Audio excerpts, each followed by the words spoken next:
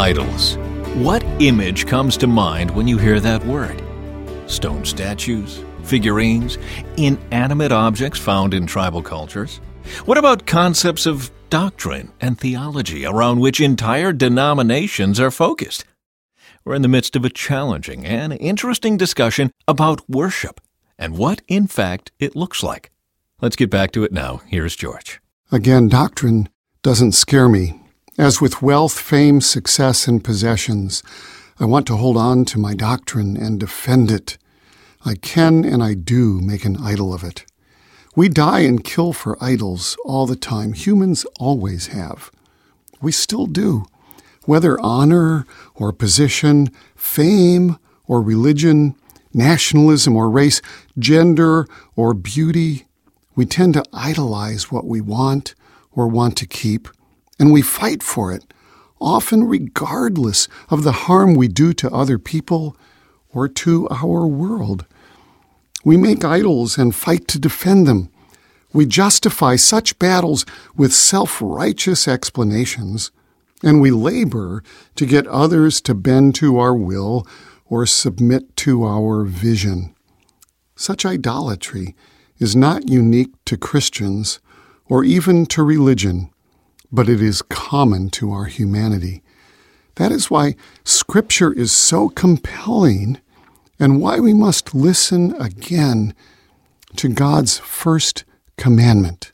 He said, "You must not have any other God but me. You must not make for yourself an idol of any kind or an image of anything in the heavens or on the earth or in the sea. You must not bow down to them or worship them, for I, the Lord your God, am a jealous God who will not tolerate your affection for any other gods." In the event that anyone thinks this passage is simply about tribal gods made of stone or wood, and not about idols like pride or fame or property or wealth, or idols of doctrine, ritual, even hermeneutics, well, just read the Bible. It's replete with such idols and exhortations against them.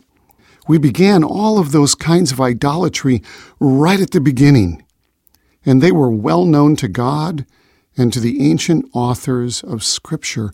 We were warned early.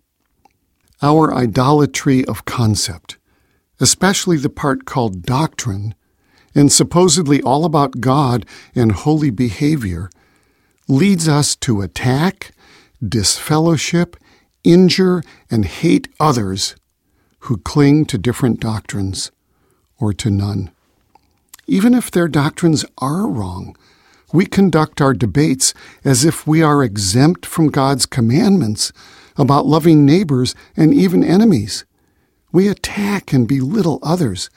We treat them with condescension and sarcasm, full of ourselves and with self-righteousness. At our worst, we murder our opponents en masse.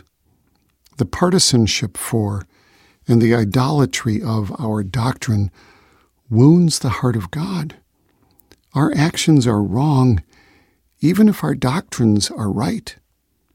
The problem is rooted in our focus on doctrines and debate about them, rather than on loving relationship with God and neighbor.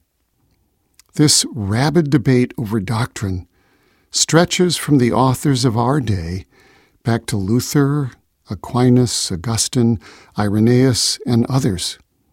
As respected as anyone might be for contributions to the faith, to the development of settled doctrine, or to a rigorous debate on a point of theology, each also is personally culpable when engaged in loveless attack. The former does not justify the latter. With every debate over doctrine, division follows. People are kicked out or leave, and another sect or denomination arises. Another group with its own correct way, the defenders of its correct way, angrily contesting against the false way of the group they just divorced. The children of such divorces learn from their parents what to do when they disagree. Attack the person and divorce again. It is ironic that voices who most loudly denounce divorce in the marriage of people often celebrate the divorces of churches, their own, or those of their founders. Scripture says this, Jesus speaking, "So why do you keep calling me Lord, Lord, when you don't do what I say? I will show you what it's like when someone comes to me, listens to my teaching, and then follows it. It is like a person building a house who digs deep and lays the foundation on solid rock. When the floodwaters rise and break against that house, it stands firm because it is well built. But anyone who hears and doesn't obey is like a person who builds a house without a foundation.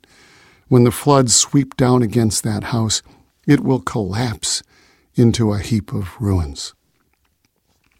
The foundation Jesus speaks of here is not transubstantiation, Trinity, inerrancy, systematic theology, baptism, apostolic succession, textual criticism, epiclesis, orthodoxy, Roman Catholicism, Protestantism, or any such thing. The solid foundation is following what Jesus taught. When someone comes to me, listens to my teaching, and then follows it, he says. If we want evidence that the church has forgotten what Jesus taught, we need only consider the state of the church, disputing not over how to better live as Jesus called us to live, or about love of God and each other, but over concepts, doctrine, worship, authority, liturgy, baptism, gender, communion, translation, hermeneutics, tradition, tongues, evolution, end times, titles, music, rapture, and the internal structure of God, and 1,000 more. We have collapsed into a heap of warring factions, followers of this concept fighting followers of that concept. We are obsessed. The problem is that our foundation is not God, not even Scripture. It is instead philosophy and its concepts, and we are not doing what Jesus told us to do. We love concepts and fight about them in the lectures about God lecture halls. We avoid the door labeled God. Even now, seeing this achingly clearly, perhaps for the first time, we will likely return to our fights, and we will find other things to do. We will justify our sin as a defense of God.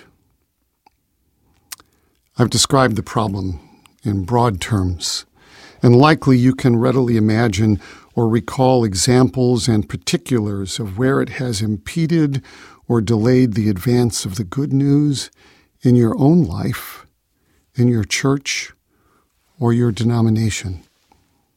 But let me now give a few explicit exemplars of this problem of religious concepts, specifically in doctrine and practice, knowing that the actual scope of the issue is monumental and daunting in every way, able merely to be touched upon here.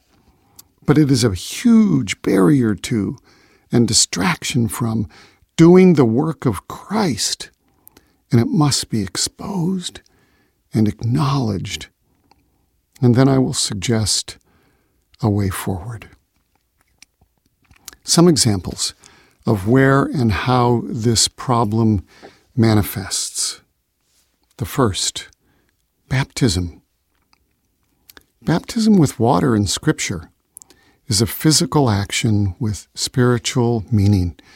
It signifies initiation and acceptance by God, was and is used by Jews to signify repentance and purity, both literally and figuratively, and occurs in the New Testament with John baptizing both repentant Jews and Jesus. Later, Jesus instructs his disciples to take the good news to all nations and baptize them in the name of the Father and of the Son and of the Holy Spirit. We later read of the disciples doing just this. There are no rules given in Scripture regarding who can do baptism or receive it, although many rules have been formulated based upon various verses referring to baptism, as well as upon varying concepts of God and the church. Nowhere in Scripture will you find a formula for only an adult making a specific and individual profession of faith in Jesus Christ as Lord and Savior, and then being fully immersed in water with certain unfailing words in order to be baptized and become a member of the church.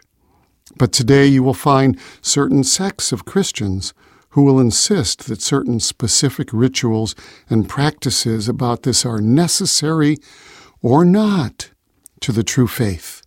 And we'll examine both of these when we gather together next time. If baptism is part of your worship tradition, I know you'll want to tune in next time. And frankly, the same can be said if baptism is not part of your worship tradition.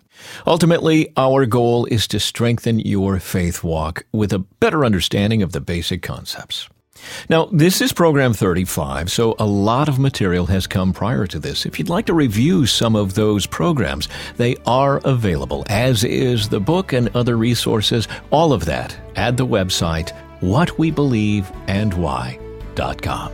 And I hope you'll join us next time for another edition.